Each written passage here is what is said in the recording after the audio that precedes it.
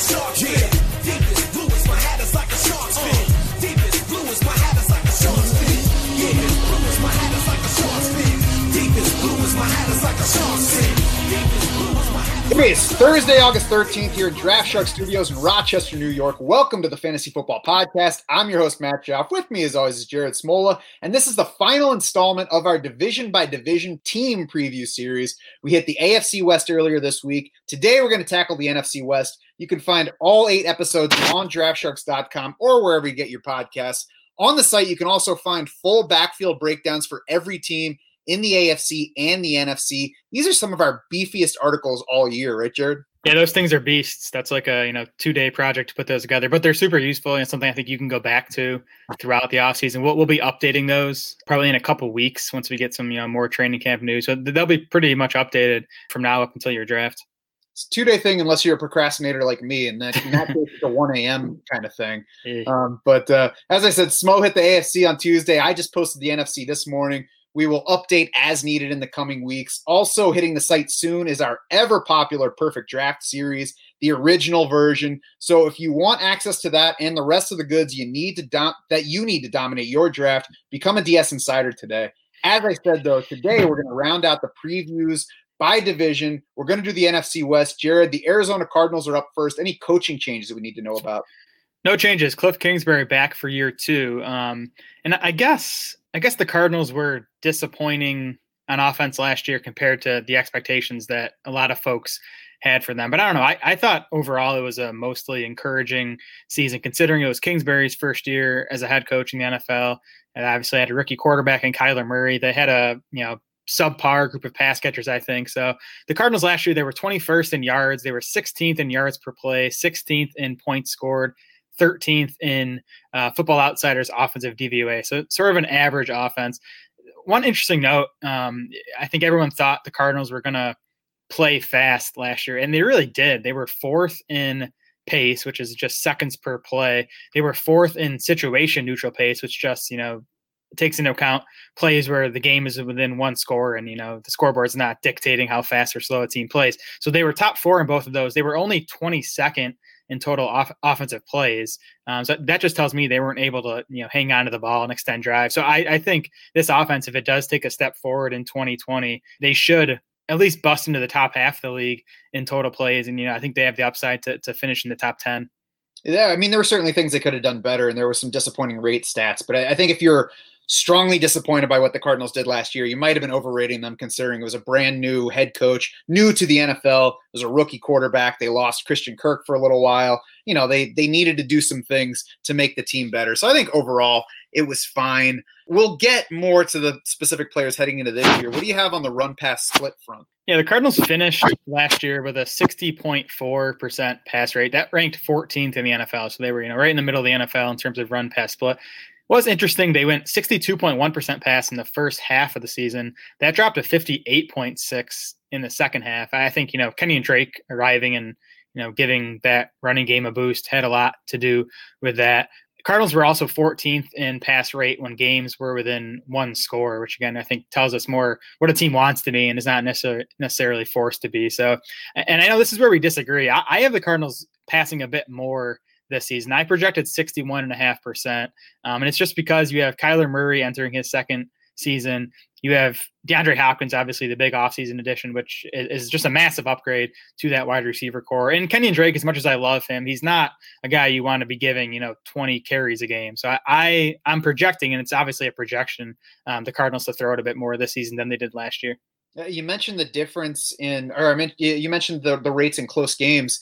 I think it's also worth looking at what they did in wins versus losses and ties. In 5 wins, Arizona passed on just 45% of offensive plays last year. If you look back at Cliff Kingsbury's whole career as a head coach or OC so far, he's gone about 58-42 in pass run split.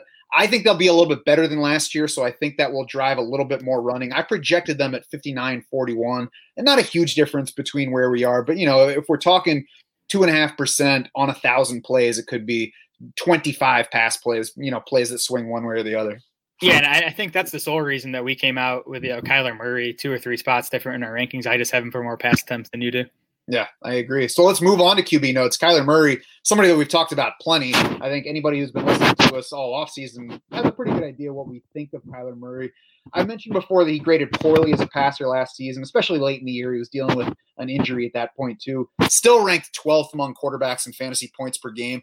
Only Lamar Jackson rushed for more yards among QBs than Kyler Murray last year. Only Jackson and Josh Allen logged more rushing attempts. So we all know that that's really the upside area for Murray. And he might even have a little bit of upside over where he finished in rushing touchdowns last year. He scored 4 times. 7 quarterbacks scored at least that many times on the ground. And again, Murray ranked higher than that versus the rest of the position in rushing attempts and yardage. Yeah, he also barely ran the first 2 games of the season, and I don't know if that was by design or what, but his pace stats over the final 14 were even better than what he finished with. So I do agree he has more rushing upside than what he showed last season. Kyler just scored the 4th most fantasy points by a rookie quarterback over the past 10 seasons. The 3 guys ahead of him on that list are Cam Newton, Robert Griffin, and Dak Prescott. Cam and Dak have become high-end fantasy quarterbacks. Robert Griffin maybe could have if he had stayed healthy. So I like the trajectory Kyler Murray is on. Obviously, it's tough to overstate how much DeAndre Hopkins upgrades the pass catching core. And Kyler also should be in for some positive passing touchdown regression. Just a 3.7% passing touchdown rate last year. That was 5th lowest among 27 qualifying quarterbacks. Right. I mean, that number is bound to come up, even if he's not a hugely better passer this year, which he should be to some degree at least, because it's a second season, because DeAndre Hopkins is around. The problem, of course, as we've addressed before, is that everybody's expecting Kyler Murray to just progress from where he was last year. He's QB4 in ADP. He's basically even with QB3 Dak Prescott in ADP. So, not only do you have to take Kyler Murray high, you basically have to choose Kyler Murray over Dak Prescott to draft him. And that's just where he's a no for me. Yeah, we're on the same page there. It's Dak over Kyler for me, 10 times out of 10. Kyler, to me, is in the same tier as Russell Wilson and Deshaun Watson, and even Wilson and Watson tend to go after Murray in drafts. Right. The only way I'm considering those 3 is if they're sliding past ADP or at least toward the ADP of the last guy in that group. And at that point, Watson and Russell Wilson are both safer options to me. So and they have the same kind of profile where they all have the rushing upside. Yep, I agree. Running back notes, they of course traded away David Johnson and his big contract this offseason. They used the transition tag and its over $8 million salary to keep Kenyon Drake on board and off the free agent market. Drake joined the team middle of last year. He claimed 61.2% of Arizona's carries and 13.4% of the targets after that trade. Each of those shares would have ranked 9th among all running backs for the season last year. Yeah, it was nice to see Kenyon Drake finally unleashed. I was always impressed by him in Miami. He averaged 4.75 yards per carry in his first 3 seasons in Miami. That was 6th best among 61 running backs with 200 plus attempts over those 3 seasons. And, that was on mostly bad Dolphins offenses. So we finally saw him in a good run game in Arizona. He obviously capitalized. He was running back 4 in both PPR and non-PPR points over those final 8 games with the Cardinals. Drake had 3 top 3 weekly finishes with Arizona, so he showed the high weekly ceiling. He also finished top 21 among running backs in PPR points in 6 of his 8 outings. So he was also fairly consistent, which is what you'd expect for a guy getting the type of volume he did. And it seems like he's probably due for similar volume. I mean, we'll see exactly how it plays out, but Chase Edmonds had the one huge rushing day in that win over the Giants last year, that game that David Johnson started and played 3 snaps because he entered the game injured and more injured than the Cardinals let us know. Chase Edmonds, of course, sprained his ankle the following week, missed the next 3 games. And then after that, I mean, he only logged 2 carries and 2 targets the rest of the way, even with David Johnson barely playing. So it wasn't like Chase Edmonds was 3rd on the depth chart behind 2 guys getting a lot of work. It was, we don't really need to give anybody else the ball that much besides Kenyon Drake at this point. There is a pocket of support out there for Chase Edmonds as a late upside guy. I just don't see him as more than a handcuff behind Kenyon Drake right now. Yeah, I think the Edmonds supporters will tell you that he was banged up, over the second half of the season, even when he was active, that, he just wasn't healthy. And that's why he got so little work behind Kenyon Drake. That's probably true to an extent. Like, I think he's going to get more work than he did over those final 8 games after Drake arrived. especially if the Cardinals do run more plays this season, which I expect them to. But I'm with you. I don't think Edmonds is going to see enough volume to be a standalone fantasy option. I think he's a high-end handcuff, but I don't think he's going to have standalone value. Yeah, I think Chase Edmonds is basically Latavius Murray, but not in the Saints offense and not with Latavius Murray's proven background of production. Yeah, that's fair. Edmonds also has the edge, and maybe, we just haven't seen Kenyon Drake be a lead back for an entire season. He did it over 8 games last year in Arizona. He was never the lead back in Miami. So there's at least some question still, whether or not Drake can hold up over a full season. Although, to be fair, we could say that about Alvin Kamara to some degree too. Yeah, sure. Yep. The other question for Chase Edmonds is, Benjamin. Benjamin spent the past 2 years as Arizona State's workhorse, 553 carries, 77 receptions over those 2 seasons. He's not a special prospect in terms of size and speed, but Benjamin posted a strong 3-cone time, and that agility shows up on tape. He's this jittery kind of runner that doesn't like to quit on plays, just keeps running. I think there's a chance he could challenge Chase Edmonds. And, you might say a 7th-round running back, why should I worry about him? Chase Edmonds was a 3rd-day running back as well. Yeah, I like Benjamin as a prospect, but the fact that he lasted until the 7th round at least should make Edmonds the favorite for this job. As we get into training camp here, I agree it's probably not a lock, but Benjamin for now, not someone I'm spending a draft pick on in redraft. Yeah, I agree with that. I certainly treat Chase Edmonds as the favorite, but I will be curious to see if there's a battle here or if it's just 1, 2, 3 among these guys. Yep. Pass catcher notes, DeAndre Hopkins. That's a storyline that we've addressed on the show multiple times. I agree that he is among the best wide receivers in the league. I agree that there's upside for him to stay in the range where he has been, which is top 5 among fantasy receivers each of the past 3 years. But I also think that there's downside risk from his top 5 wide receiver ADP, and we've talked about it. The big thing is volume. DeAndre Hopkins was a target monster. He controlled targets in Houston while he was there. I don't think that he has the upside to do that in Arizona because there's more with the Cardinals, and he's the new guy. Yeah, Hopkins averaged 166 targets per season over the past 5 years in Houston. He was top 7 among wide receivers in targets all 5 of those years. So he really just has nowhere to go but down in volume. The other concerns are what is likely a quarterback downgrade. I think Kyler Murray would have to take a big step forward to at least even be even with Deshaun Watson as a quarterback. And then there's just the fact that DeAndre Hopkins is changing teams. I think fading wide receivers, changing teams in general is a good rule of thumb, especially this offseason where these guys just haven't had and won't have as much time to play together. I think it's going to be even tougher for these new guys. I actually looked at wide receivers of Hopkins' caliber who changed teams and how they fare in their first season with a new team. Hopkins became the 9th wide receiver over the past 10 years to finish top 12 in PPR points and then change teams the following year. 6 of the previous 8 guys scored fewer PPR points. Now you might say you expect that because these were guys who were top 12, so it's tough for them to be better, and you might expect them to take a step back. 6 of the 8 guys still finished wide receiver 19 or better in fantasy points. I definitely still expect Hopkins to be a top 19 wide receiver, but there's just not much of a discount on him where he's going. He's the 4th or 5th wide receiver off the board in most fantasy drafts. I just think the risk outweighs the upside at that point. Right. The higher in the draft you get, the more room there is for downside. We'll talk about him a little bit more in a few minutes. Christian Kirk, though, far less risky at his wide receiver 39 ADP. He saw 23.3% of Cardinals targets last year in the games that he played, nearly 6 percentage points ahead of Larry Fitzgerald after Kirk's return from the ankle sprain that cost him 3 games. So he was up over 24% at that point. Larry Fitzgerald was down below 19% in target share. Christian Kirk was also at Texas A&M when Kyler Murray started out there before Murray transferred to Oklahoma.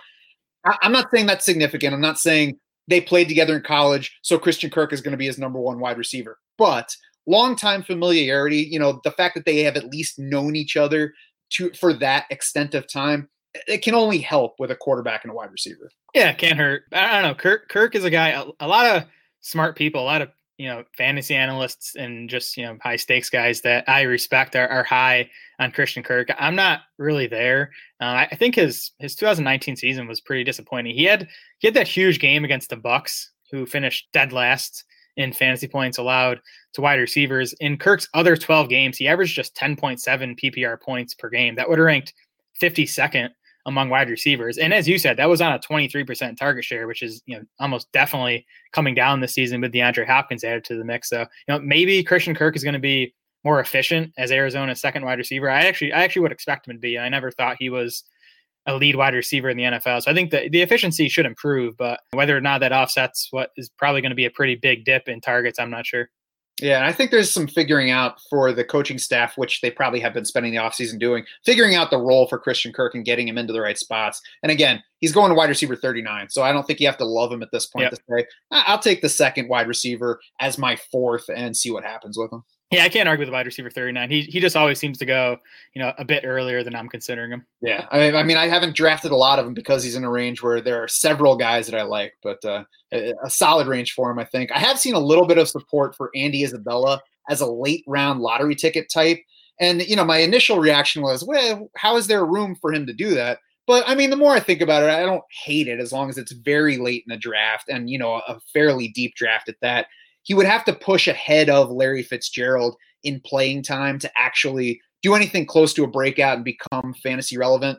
I can't bet on that. But if we're in like a 24 round draft and Andy Isabella is your 8th wide receiver, okay. The Cardinals did have 4 wide receivers on the field for 33% of their snaps last season. That was one of, if not the highest rates in the NFL. So even as the 4th wide receiver, Isabella will be on the field. 33% is obviously not enough to make him a fantasy option. Fitzgerald was inefficient last year. Once again, he was worse over the second half of the season than the first. Fitz just seems like a guy who he's gonna be a top 3 wide receiver in Arizona until he retires. Like they're just not going to boot him from that role. So I think Isabella just a flyer. I'm not betting on him being someone we can count on in fantasy this year.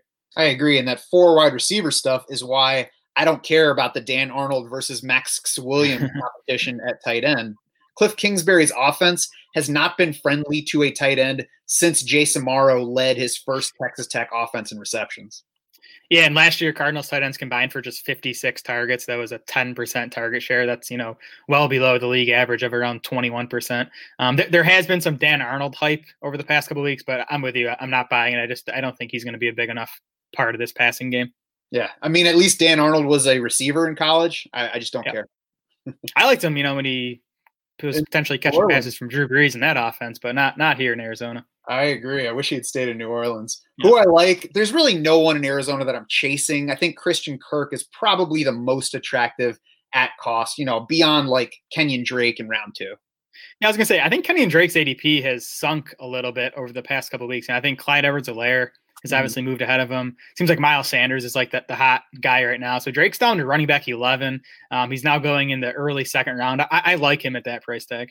Mm-hmm. Yeah, and I've liked him more as he's slid through round 2. I got him at the end of round 2 in kind of a goofy draft recently, but if he can slide into that range, then I'm definitely interested.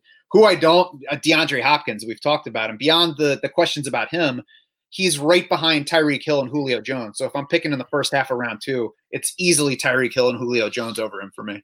Yeah, I'm with you there. I'm definitely taking those 2 guys over him. I've been in drafts where Hopkins gets to the back half of round 2, behind those guys, behind Chris Godwin. I think that's where he belongs. So if you can get him there, I think he's okay. But at ADP, I'm avoiding. I'm not going to tell you you're making a mistake, but if I'm in that range, I'm probably taking a running back that has slid down the board too. And Kyler Murray, of course, we mentioned before. I don't like him where he's going.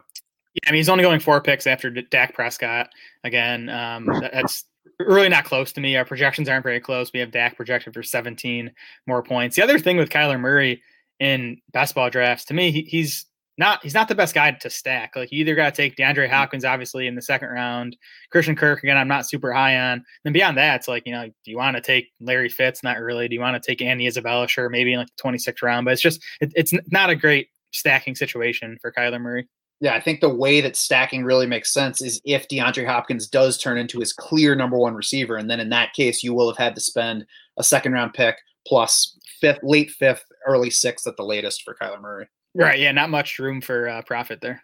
LA Rams, nothing big coaching change wise. Of course, Sean McVay is there. He enters his 4th season in what remains a nice start with the Rams. I mean, people are kind of down on him now, but he's 33-15 overall as a coach. His worst record so far with the Rams was 9-7 last year. 2019 seemed like a down year for the offense, but they still ranked 7th in yards, 11th in points, 13th in yards per play. They did sink to just 17th in Football Outsiders DVOA. That was after ranking 2nd and 6th the previous 2 years. Now, McVay did seem to kind of admit that he's human over the offseason because he had gone the previous 2 years with no offensive coordinator after Matt LaFleur left for Tennessee and then Green Bay. This offseason, the Rams hired Kevin O'Connell in January to be the new offensive coordinator. O'Connell was the OC in Washington in 2019. He was the Washington passing game coordinator in 2018, the QB's coach there in 2017. Before that, he was a Niners offensive assistant. And then way back in 2015, Kevin O'Connell was the Browns QB's coach. And he's another young guy who, like, I guess I don't think he's going to have that big of an impact. I think it's still going to be Sean McVay's offense. I don't think there's going to be a tangible difference between what we've seen under McVay and now, with the McVay-O'Connell tandem. To me, and obviously I don't have any insight into the locker room, but I would imagine this was, there's too much on my plate. I need a coordinator, whatever he's going to take. But I would expect the system to remain the same. I would expect Sean McVay to call the plays on game day. The big question overall, regardless of the coaching staff, is will this offense look more like it did the first 2.5 years of McVay or more like it did the second half of last year when there were fewer 3 wide receiver sets, more tight ends? And the Rams this offseason have indicated that it's going to look more like that, where there's more tight ends, fewer 3 wide receiver sets. Yeah, that's a major change because the Rams were, one of the heaviest 3 wide receiver offenses in the league for those first, 2 seasons and even the first half of last year. Then over the second half of last year, they went much more tight end centric. And I agree. We'll get into these guys, but between trading Brandon Cooks and, not adding much at wide receiver, besides Van Jefferson, a rookie, and then, obviously returning Gerald Everett and Tyler Higbee, I do think it's going to be something closer to what we saw over the second half of last season. Yeah, and we'll get to those positions more in a few minutes. The Rams were the 7th most run-heavy offense back in 2017, Sean McVay's first season at 54.6% pass. They were the 9th most run-heavy in 2018 at 56.7%. Last year, they fell all the way to 26th in rushing share at a 62-38 pass-run split. I blame that more on losing than a necessary change in philosophy. The Rams went 53.5% pass in their 9 victories, 73.3% pass in their 7 losses. So I think if they're a better team this year, and we'll see whether that is, but if they're a better team, I think we'll see more running than we did last year. I projected them at 58-42, which is much closer to their 2018 split than to last year's. Okay, I leaned closer to the 2019 Rams. I don't think they're going to be significantly better than they were last year. I ended up at 60% projected pass rate for the Rams. Mm-hmm. I think that's fair. I could see it. Quarterback notes, Jared Goff led the NFL in pass attempts last season. His touchdown rates and interception rates, though, significantly worse than his previous 2 years. His yards per attempt were down from 8 and 8.4 the previous 2 years to 7.4 last year. I would blame Brandon Cooks' injuries as the main contributor to that. Cooks was the number 2 target in 2018. The year before that, Sammy Watkins saw 15% of the target share, 2 speed guys on the outside that will grow your yards per attempt. Last year, Cooks saw just 11.5% target share while he was dealing with concussions. Now he's gone, and they really didn't replace him with a Brandon Cooks type. And there are obviously issues with Jared Goff as a real-life quarterback, but in fantasy, he's been pretty steady. He's actually one of only 3 quarterbacks that finished top 12 in fantasy points in each of the last 3 seasons. It's Jared Goff, Russell Wilson, and Dak Prescott. Goff has been near the bottom of top 12 range in all 3 of those years. He's also been a volatile weekly producer, but he's been pretty predictable. He tends to play well against bad defenses, and he tends to struggle against good defenses. So I do think, as part of a quarterback by committee, he's pretty useful. And I also think he, as you mentioned, the touchdown rate last year, just 3.5%, easily Goff's lowest under Sean McVay. He was at 5.9% and 5.7% the previous 2 years. So I think we should expect a spike in touchdown rate for Goff in 2020. Yeah, and as you said, very predictable by matchup last year. If he is facing a top defense, like a top 10 pass defense, do not play him. I don't care if he's coming off a 38-point fantasy outing. There was a stretch last year, weeks 10 to 12. He was at Pittsburgh, then home for Chicago, home for Baltimore, posted 3 straight single-digit fantasy outings. So that's unusably bad. He followed that with 5 straight games of 20 or more fantasy points, finished 13th among fantasy QBs in total points, as you mentioned. He's been up there every year, depending on the system, 13th, 12th, whatever. He's been a starter-worthy quarterback in total points each year, and we can predict the ups and downs more than we can with some other guys.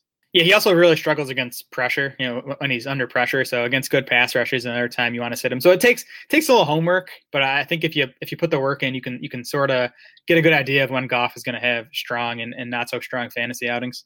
And if you don't, check out DraftSharks.com and you'll find out because we did the homework for you. Yes, we do. Running back notes, Cam Akers was a second-round pick. Darrell Henderson, Malcolm Brown are the incumbents. I think the natural inclination is to say that the Rams grabbed Akers to be the new main guy, but Sean McVay has talked up this offseason the Niners committee approach from last year. I wrote about it in the NFC backfield breakdown that just went on the site this morning. Akers looks like the highest upside candidate here, but don't be surprised if we end up with something along the lines of Tevin Coleman, Raheem Mostert, Matt Breida. I could definitely see that. I mean, I think the Rams would be better off if Malcolm Brown wasn't, part of their backfield plans. So I think an Akers-Henderson tandem would make more sense. I think Akers should definitely be the favorite. I mean, the Rams just spent the 52nd overall pick of the draft on, and that's 18 picks ahead of where they picked Darrell Henderson the previous year. If you compare these guys, if you compared Henderson coming into the league last year versus Akers coming into the league this year, I think it'd be, pretty even comparison. Henderson was a good prospect coming out of Memphis, but his rookie season was just so disappointing. I mean, we heard all August about him struggling, picking up the offense, barely got on the field as a rookie, despite Todd Gurley, playing at less than 100%, Malcolm Brown being, below average NFL running back. And Henderson was still able only to get 39 carries, averaged just 3.8 yards per carry on those attempts. So I think Akers at least has a chance to, claim the lead role in this backfield over the next few weeks.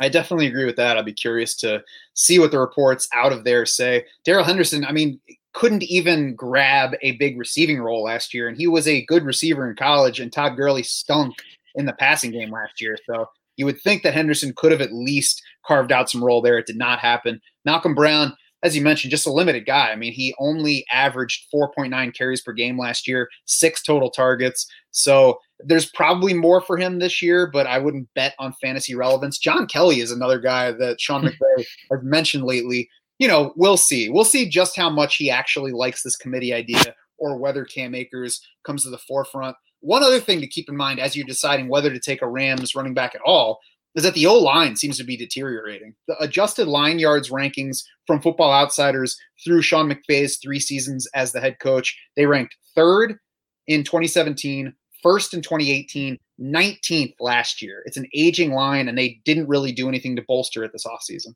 Yeah, the line is definitely a concern. I do think McVay's scheme makes them look better and lets these running backs produce better than the quality of that O-line. I think the fact that they even ranked 19th last year in adjusted line yards, I think personnel wise on the line they're much worse than that. But McVay helps there.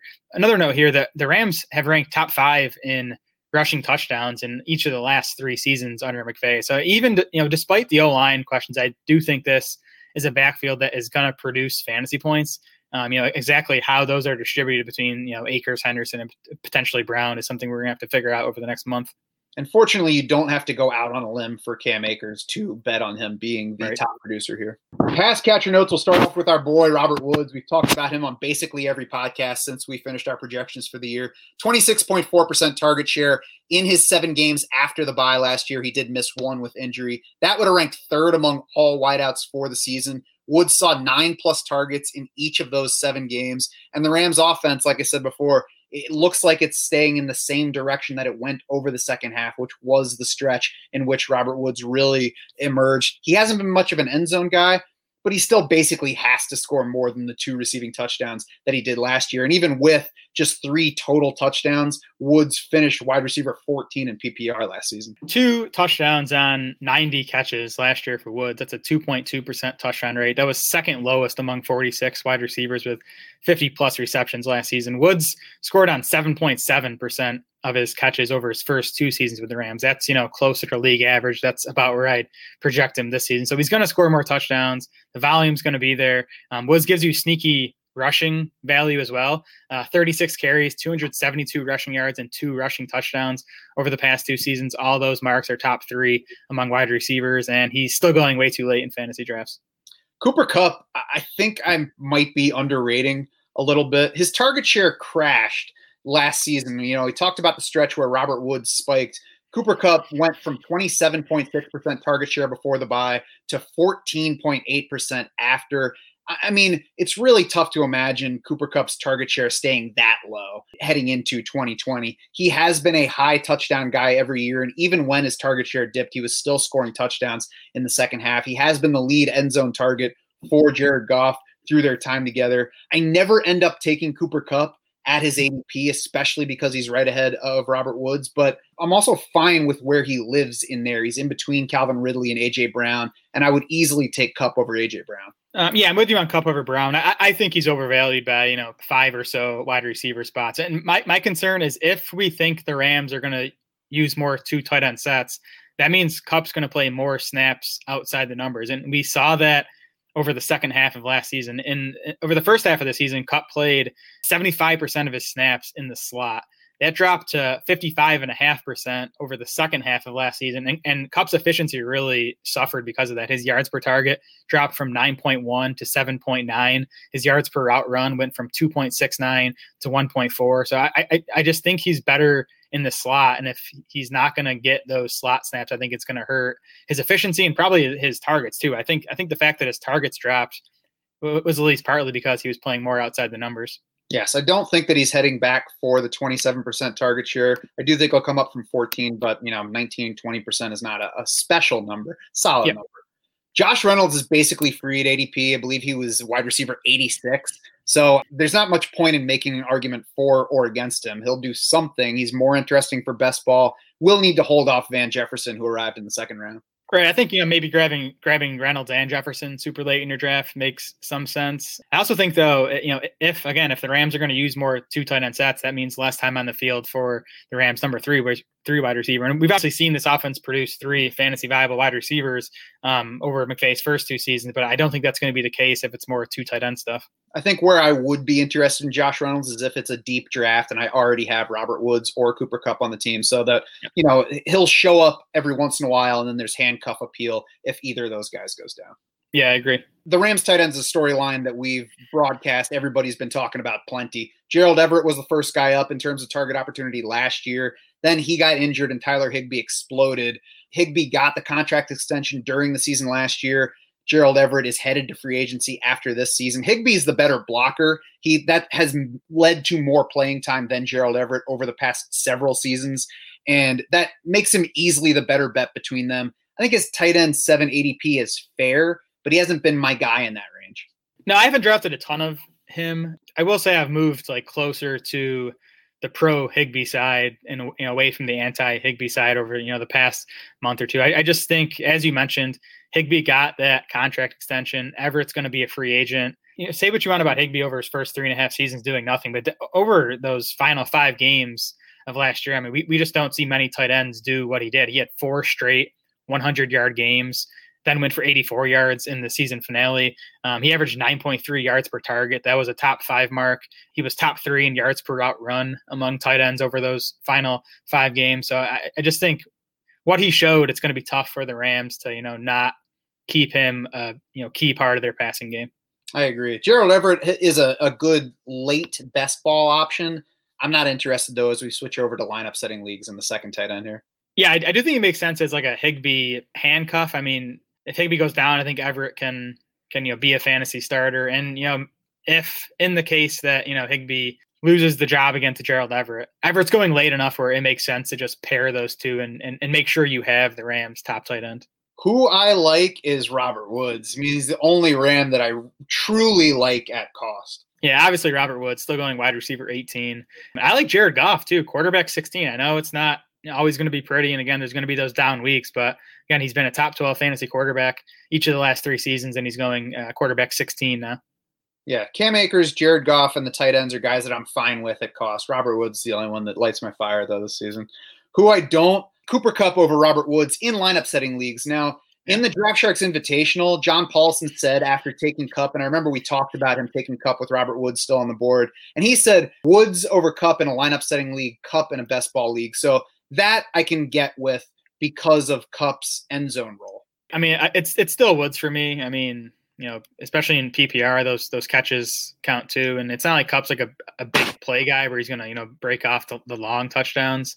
I guess it makes more sense in best ball leagues, but it's still Woods for me over Kupp, and I'm not drafting Kupp at wide receiver 16 again. I think there's too much risk with not knowing exactly what this Rams offense is going to look like, and if Kupp's going to have to play outside the numbers a lot more. Yeah, Kupp's not my guy over Woods in best ball either.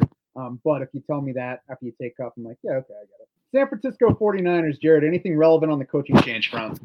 Nope, Kyle Shanahan back for his 4th season with the team. This Niners offense has gotten progressively better in each of Shanahan's first 3 seasons. Last year, they were 4th in the NFL in yards, 5th in yards per play, 2nd in points scored. And we know it's been a run-heavier offense. They've actually gotten run-heavier in each of Kyle Shanahan's 3 seasons. They were just 26th in run rate the first year. I think that was mostly because the Niners just weren't a good team that year. Up to 13th in run rate in 2018. They were 2nd in run rate this past season. And the Niners were also 4th in run rate when the games were within 1 score. So, that tells you that that's what Shanahan wanted to be, that he wanted this to be a run-first offense. Mm-hmm. Certainly going 13-3 didn't hurt that either. The median for Kyle Shanahan's 12 years as a head coach or an OC across various franchises, 58.5% pass, 41.5% run. That's much closer to the 2018 split than last year's. I projected them at 55-45. I do think that they want to be a running team. I don't think that they're going to be quite as good as last year. It's just unlikely for a team to be that good 2 years in a row. But I do think they'll still be among the most run-heavy teams in the league. Yep, I'm with you. I docked their run rate a little bit. So they were at 49.2% run last year. I went with a 47% run rate for 2020. Yeah, I think anything in that range is pretty fair. QB notes, Jimmy Garoppolo, we'll see about his volume, but his efficiency was terrific in 2019, which it's easy to forget was his first full starting season in the NFL. Garoppolo finished 4th in the NFL in completion rate, 7th in touchdown rate, 3rd in yards per pass attempt. Yeah, I mean, really volume was the only issue for him. He was 19th in the league with 476 pass attempts. He also gives you nothing with his legs, which hurts a little bit. But I've definitely warmed to Garoppolo over the past couple months. I think he's a good bet for more pass volume this season. Again, we both project the Niners to throw it a bit more. If they're not quite so dominant and not playing with leads, that's going to help Garoppolo. He averaged 33.7 pass attempts in the Niners' 3 losses last year. That was compared to just 28.8 pass attempts in the 13 wins. And in the 4 games that he threw it at least 35 times, he finishes a top 5 fantasy quarterback in 3 of those 4. So he proved he could produce big fantasy numbers when he got the volume, and I think he'll get volume more often this season.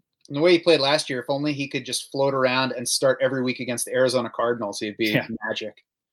Well, speaking of that, the other thing in favor of Garoppolo is his opening season schedule. He opens with the Cardinals, then he gets the Jets, Giants, Eagles, and Dolphins. I think that's probably the most favorable opening 5 games to start the season for any quarterback. So I think that helps his case, as maybe a late round pick in lineup setting leagues. You can take him late and use him for those first 5 weeks. Yeah, that schedule will make the eggplant emoji pop up.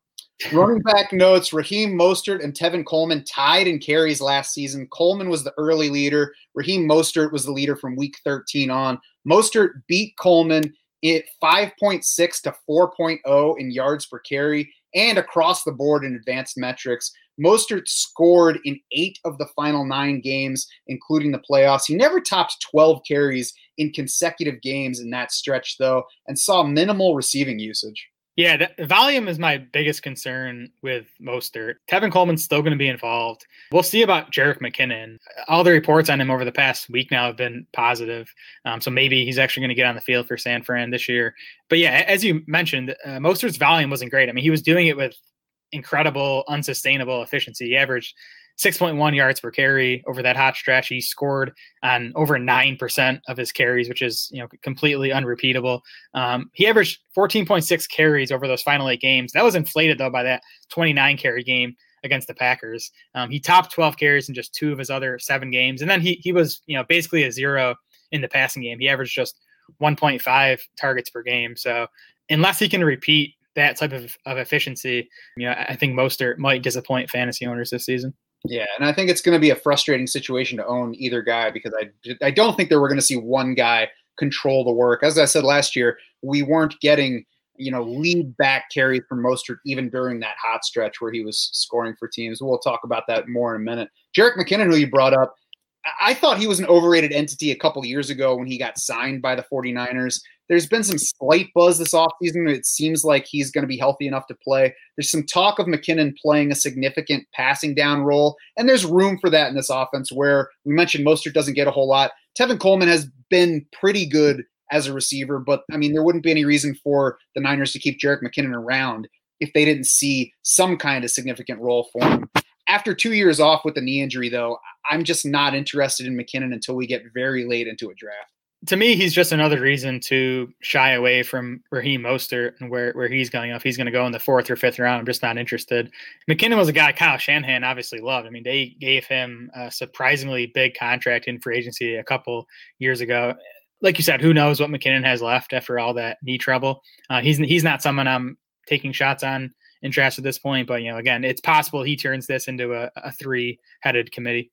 Interesting to note, he's running back 68 in FFPC main event drafts. Not a lot of those in the book so far. He's gone 5 rounds earlier in ADP in Football Guys championship drafts. So there have been a lot more of those drafts in the books, and he's sliding up the board there. Also, that's also 4.5 rounds earlier than he was going in FFPC best ball drafts. So there are some drafters looking to get more pieces of McKinnon at this point. We'll see where that goes. Still talking way down the board, but interesting to watch his arc as we get toward the season. Yeah, I mean, I think the argument for him is that he's a super cheap piece of this running game that we know is going to be good. I think McKinnon would need at least Mostert or at least one of Mostert or Coleman to go down, though, to play a big enough role to be a fantasy option. Yeah, I agree, especially when we have to decide to put him in the lineup.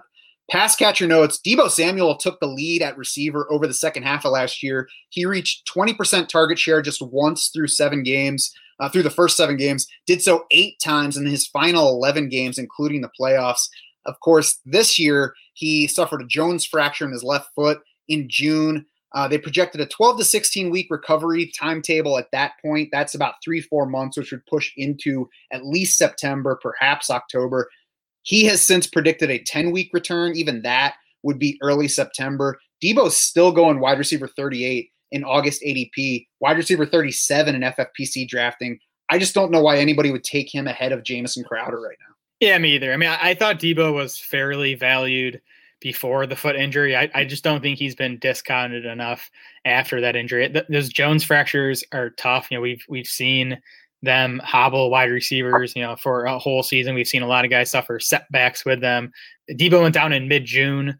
That would give him a chance to be ready for week 1. But GM John Lynch basically admitted a couple weeks ago that he doesn't expect Deebo to be ready for week 1. I've heard, whispers that he might be a candidate for the PUP list, which would cost him the first 6 games of the season. So, yeah, I mean, a wide receiver 38, he'd need to drop, at least 10 spots beneath that before I'd consider taking him.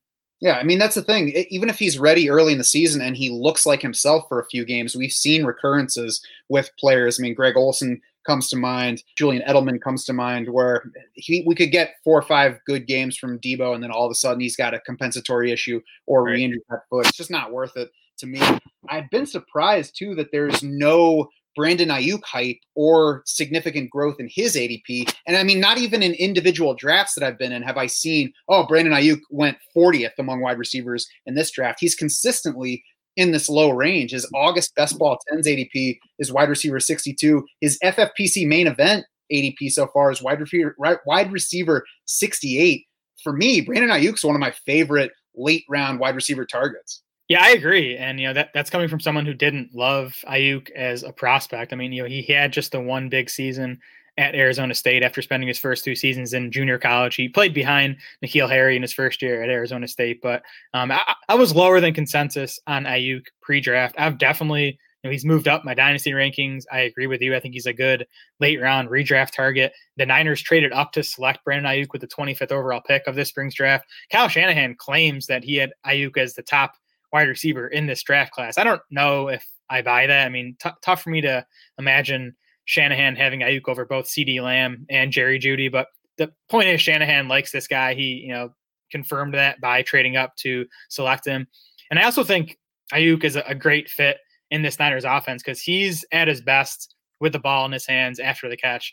He averaged 10.9 yards after the catch last season at Arizona State. That was 6th best among all draft eligible wide receivers this season. That's what the Niners offense does. They, use short passes, get the ball into Deebo Samuel's hands, into George Kittle's hands, and let him do work after the catch. I think that's how they're going to use Aiyuk. And again, I think that's a perfect fit for his game.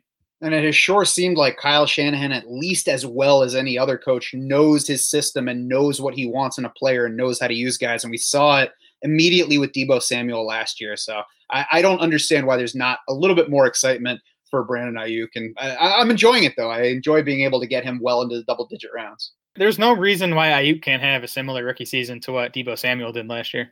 Jalen Hurd is intriguing. He's an end-of-the-draft flyer, and I think he'll be more interesting if it looks like Deebo is headed for the regular season pup. But Jalen Hurd is an impressive athlete. He was miscast as a running back early in his college career and ran ahead of Alvin Kamara, by the way, in carries at Tennessee while doing that as a 6'5", 220-pound running back.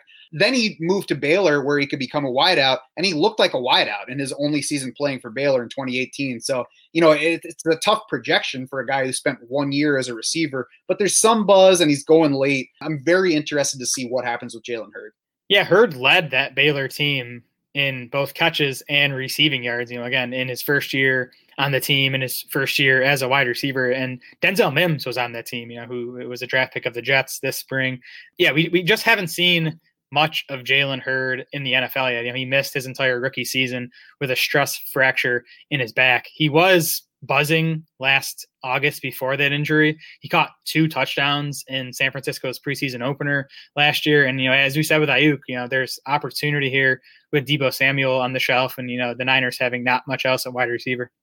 Yeah, and the Niners have showed us that they're not scared to play young wide receivers. I mean, even before Deebo, we had Dante Pettis have a cup of coffee and get everybody a little too excited about him, and he's not even that good, it turns out.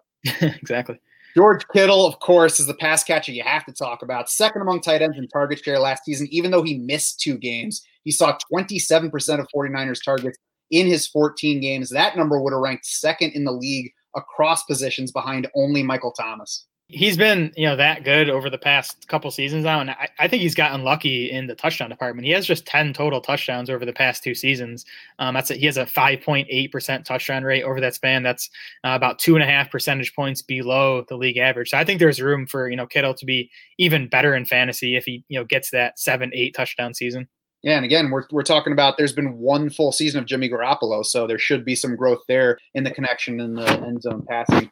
Who I like, Brandon Aiyuk is easily my favorite value here. He's likely at least the number 2 wideout on this team, and there's a chance that he just spends the season as the top target at that position, not the Niners' top target, but the top target getter among Niners wide receivers. Yeah, I like the idea of taking Aiyuk, at wide receiver 62 and then Jalen Hurd at wide receiver 80. I mean, there's a chance you're getting San Francisco's top 2 wide receivers to open the season. They're both going outside the top 60 at their position.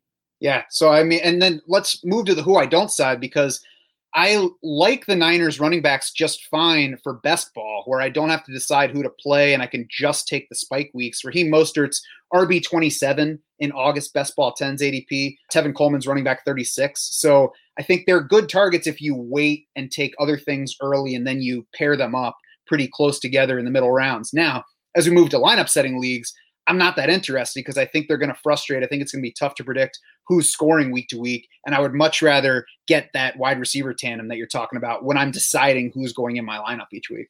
Yeah, I'm definitely with you there. Every time I want to come out and be like big anti-Raheem Mostert guy, I look at the ADP and at running back 27, I can't argue with that too much. I still would prefer Tevin Coleman at running back 36. Mm-hmm. They're separated by 9 running back spots, but they tend to be separated by 3, 4, 5 rounds in fantasy drafts, where Mostert usually goes in the 5th round. Coleman's available in the 8th, 9th, or 10th. Mostert's the favorite to lead the backfield in carries and fantasy points this season, but I'll just take the discount on Tevin Coleman because I don't think the gap between them should be as big as it is. Yeah, and it's also not one of those favorites I would bet. Yeah, right. Seattle Seahawks, nothing really on the coaching front. Pete Carroll heads into his 11th season as the Seattle head coach. Brian Schottenheimer has spent the past 2 years as the OC. Those teams ranked 6th and 9th in scoring, 5th and 9th in DVOA. Thank you very much, Russell Wilson. The run-pass split, this offense has ranked 6th and 1st in rushing share the past 2 years under Schottenheimer. his entire history, his offenses have averaged a 53.4% passing share, 46.6 run. I projected this team at 56-44. I wish that they would go further than that. I think 56-44 might even be a little bit on the hopeful side because I think the defense has a chance to not be particularly good this year, and they might have the best wide receiver duo that they've had since Russell Wilson arrived. Yeah, I hope you're right. I went 53-47, which I guess explains why I think you came out higher on Russell Wilson than I did. Yeah, I just think every year we complain we want Seattle to throw the ball more, and it just doesn't happen. Let's go to QB notes. Let's talk kindly about Russell Wilson. Ignore his OC for a minute. The Seahawks do not throw the ball a ton, but they probably should. When he's just one of the best quarterbacks in the league. Drew Brees has reached 6% passing touchdown rate more times than Russell Wilson. He is the only active quarterback who has done so. Drew Brees has done so 7 times in 19 seasons. He's done so 6 times in 14 seasons with the Saints. Russell Wilson has reached 6% passing touchdown rate in 6 of his 8 years in Seattle. Wilson ranked 5th in the league last year at a 6% touchdown rate, and that was just the 6th best mark of his career so far. Yeah, all it takes for Russell Wilson to be an elite fantasy quarterback is the Seahawks to just be like league average in pass rate. And we saw that in 2017. They finished 11th in pass rate this season. That season, they were 14th in pass attempts. And Russell Wilson led all fantasy quarterbacks in points. So, that's the upside. The floor, we've seen something closer to the floor, I think, over the last 2 years when Seattle ranked dead last in pass rate in 2018. Wilson finished 10th that year. And last year they were 28th in pass rate and Wilson finished 4th. So it just comes down to how much they let him throw. I think in Tyler Lockett and DK Metcalf, it's, the best wide receiver duo that Wilson has had to work with. So that's only going to help the efficiency, which is always awesome. And it helped him post his second best completion rate of his career last season. It was Russell Wilson's second straight year of 8+ yards per pass attempt. So, again, it's a good situation. And Wilson's 342 rushing yards last year were actually the second fewest of his career, still ranked 6th among quarterbacks. And he rebounded from 0 rushing scores in 2018 to 3 last year. Wilson's been averaging about 2.4 of those per season. He is getting up there. He's in his 30s now, so I wouldn't be surprised if the rushing stays at least in that range where he was closer to 400 or 500 yards early in his career. But that's just bonus. You're buying the efficiency when you're drafting Wilson. And we'll just have to keep in mind that he's unlimited. Running back notes: Chris Carson avoided surgery for the hip fracture that ended his 2019 in Week 16. He did begin training camp on time. Friend of the podcast and orthopedic surgeon Jeff Budoff told me that he's not worried about Chris Carson's hip, not worried about re-injury. He's drafting Chris Carson. So that's enough for me to not worry so much about the hip. Carson did rank 5th in the league in carries last year, top 15 in total PPR points each of the past 2 seasons, despite missing 3 total games. We mentioned the pass run splits. It hurts the upside for Russell Wilson a bit. It obviously helps the upside for Chris Carson. Yeah, conflicting reports on the hip thing. I think, though, regardless of what you feel about the hip, that durability counts as a concern against Chris Carson. Even before last year's hip injury, he had knee surgery in 2018. He had a separate hip injury in 2018. He had a leg and ankle injury in 2017. He's missed 15 games as a pro so far. So that's the biggest concern with Carson. But when he's healthy, I mean, he produced as a running back 1 when he was healthy last season. He was 8th among running backs in both PPR and non-PPR points, and he was super consistent. Carson was a top 24 PPR running back in 13 of his 14 healthy games last season. And his ADP is fine. He's in that 3rd round, maybe early 4th round group. Yep. Carlos Hyde looks like the current handcuff if you really want one. I'm not interested in Carlos Hyde here because I figure Rashad Penny, even if he starts the season on the pup, probably going to play at some point. Yeah, and I don't think Hyde is a threat to Carson's volume. Hyde had a good 2019 in terms of raw production. He was also top 12 in the NFL in carries. He really just did it on volume. He wasn't very good if you look at yards after contact per attempt, PFF's elusive rating. He was in the bottom half of the league in all those marks. So I think Carson a much better running back and should remain the clear lead ball carrier in Seattle this year. Yeah, Carlos Hyde is like the less good version of Chris Carson, which makes him a good backup to him, but not a very good fantasy option. Yes. DJ Dallas is interesting, but he totaled just 293 offensive touches in 3 years at Miami, topped out at 115 carries, 14 receptions in his final season there. So it's tough to expect a big 2020 role from that rookie. I think he's fine at the end of a late draft as like a scratch off ticket, but I wouldn't get excited about DJ Dallas for 2020. Yeah, I think he's semi-interesting in Dynasty. He's not on my radar at all in redraft.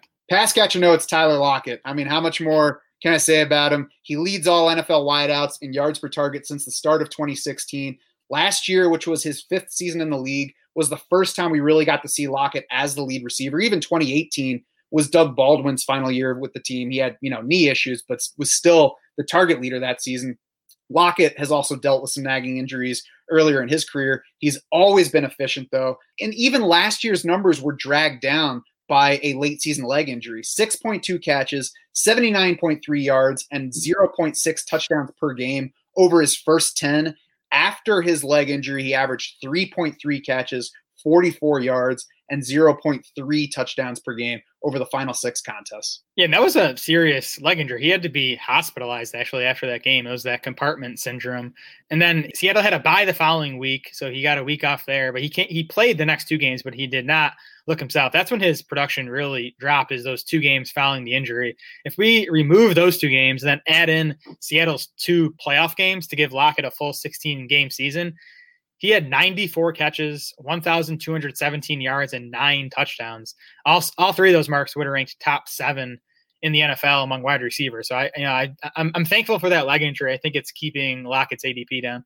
And even if you leave the bad games in, he still finished 13th in total PPR points. So I don't understand why he's going wide receiver 23 in ADP. That's also exactly where he ranked in the percentage of his games where he finished among the top 36 in half PPR. If you look at the reliability ratings that Jared Smola compiled on DraftSharks.com, including the injury slowdown, including the low volume offense. So even that is floor for Tyler Lockett. Right. 13th last year after finishing 16th in 2018. And again, on those low volume passing games. So even if the Seahawks don't throw it a lot more this season, I still think Lockett's a good bet to beat his price tag. Yeah, efficiency's not going anywhere as long as Russell Wilson's around. DK Metcalf, a terrific debut for him. Top 31 fantasy scoring across formats. High touchdown rate, 13th among wideouts in touchdowns, just 36th in receptions. I do think that he's likely to continue to do well in that category, though. Besides Russell Wilson, Metcalf led the entire league in end zone targets last season, according to Pro Football Focus, with 18 of them, scored on 6 of them, so not a ridiculous rate of touchdowns among those 18 end zone targets. And Tyler Lockett tied for 4th in that category. So it was both of them getting the ball in that range, not necessarily something that looks inflated and looks ready to regress. Super encouraging rookie season for Metcalf. He was even better over the second half of the season than the first, which you like to see. His playing time, his volume, his production all climbed from the first half of the season to the second. My only issue with Metcalf is, he tends to go ahead of Tyler Lockett in fantasy drafts. I still think Lockett's the number 1 receiver in Seattle. He had more targets, catches, receiving yards, and touchdowns than Metcalf last season. Lockett also beat Metcalf in catch rate, yards per target, yards per route run, and Pro Football Focus receiving grade. So I just think it's still Lockett as the 1A, and he tends to go later in fantasy drafts. Yeah, that's the only issue for me as well. They're basically tied in ADP, so if I have to take one of them, I'm taking Tyler Lockett. Me too. The tight ends, count me out of a tight end by committee. Greg Olsen, Jacob Hollister, Will Dissly, if he's ready physically. You throw in the low pass volume. I'd rather have Jimmy Graham, CJ Uzama, either Jaguar, and Logan Thomas than any of the Seattle tight ends. Yeah, I think I'm with you there. Not a group I've been interested in drafts. Will Dissly already back on the field somehow after last year's, I think it was a torn Achilles, right? So yeah, it's a crowded group. Greg Olsen did get a 1-year, $7 million deal. That's a lot of money for a tight end. So I think that probably makes him the favorite to at least open the season as Seattle's lead tight end. But he's also 35 years old now. Who knows if he's going to last the season. Russell Wilson has also only produced 2 top 12 PPR tight ends through 8 seasons in the NFL. So he hasn't really utilized the tight end as much as you might think. Who I like, I'm cool with Chris Carson where he's going. I'm fine with Russell Wilson if he slides a little past ADP or even as like the last guy in that range. But I mean, who I like is Tyler Lockett. I'm just going to start wearing his mask when I do these podcasts. Yeah, I love Lockett at wide receiver 23. I like Chris Carson too. I mean, so he's going in the late 3rd round. That feels early, but he's also running back 20. Like it just shows you again, how early these running backs are going in drafts. At RB20, I think the only way he doesn't pay that off is if he gets hurt and misses a bunch of time. Yeah, and I think as we move from best ball drafting into more lineup setting drafting, you'll see that those running backs slide a little bit down the board into round 4, which only makes them more attractive. Definitely. On the who I don't, really the tight ends are the ones that I hate. I'm not taking DK Metcalf ahead of Tyler Lockett, but I don't hate it if you take Metcalf. I prefer Lockett, but I can't say for sure that DK Metcalf will not outscore Tyler Lockett this year. I wouldn't be shocked if that happened. Yep, definitely possible. I'm not anti DK Metcalf at all. I think at wide receiver 22, it's fine. It's more, it's more Lockett being undervalued than Metcalf being overvalued. All right, that's going to do it for this NFC West episode of the podcast. Head over to draftsharks.com now to see how we project all these guys, to set up your custom MVP board, and to practice your draft strategy in our mock draft trainer. You can also find all of our annual Big 3 articles live on the website, along with the ever-popular Perfect Draft series coming soon. Make sure you're a DS Insider so you can dig into all that stuff. You can also find us on Twitter. We are at DraftSharks. Jared is at SmolaDS. I am at SchaufDS. That's SCHAUF. For Jared Smola and the rest of the Draft Sharks crew, I'm Matt Schauf saying thanks so much for swimming with us.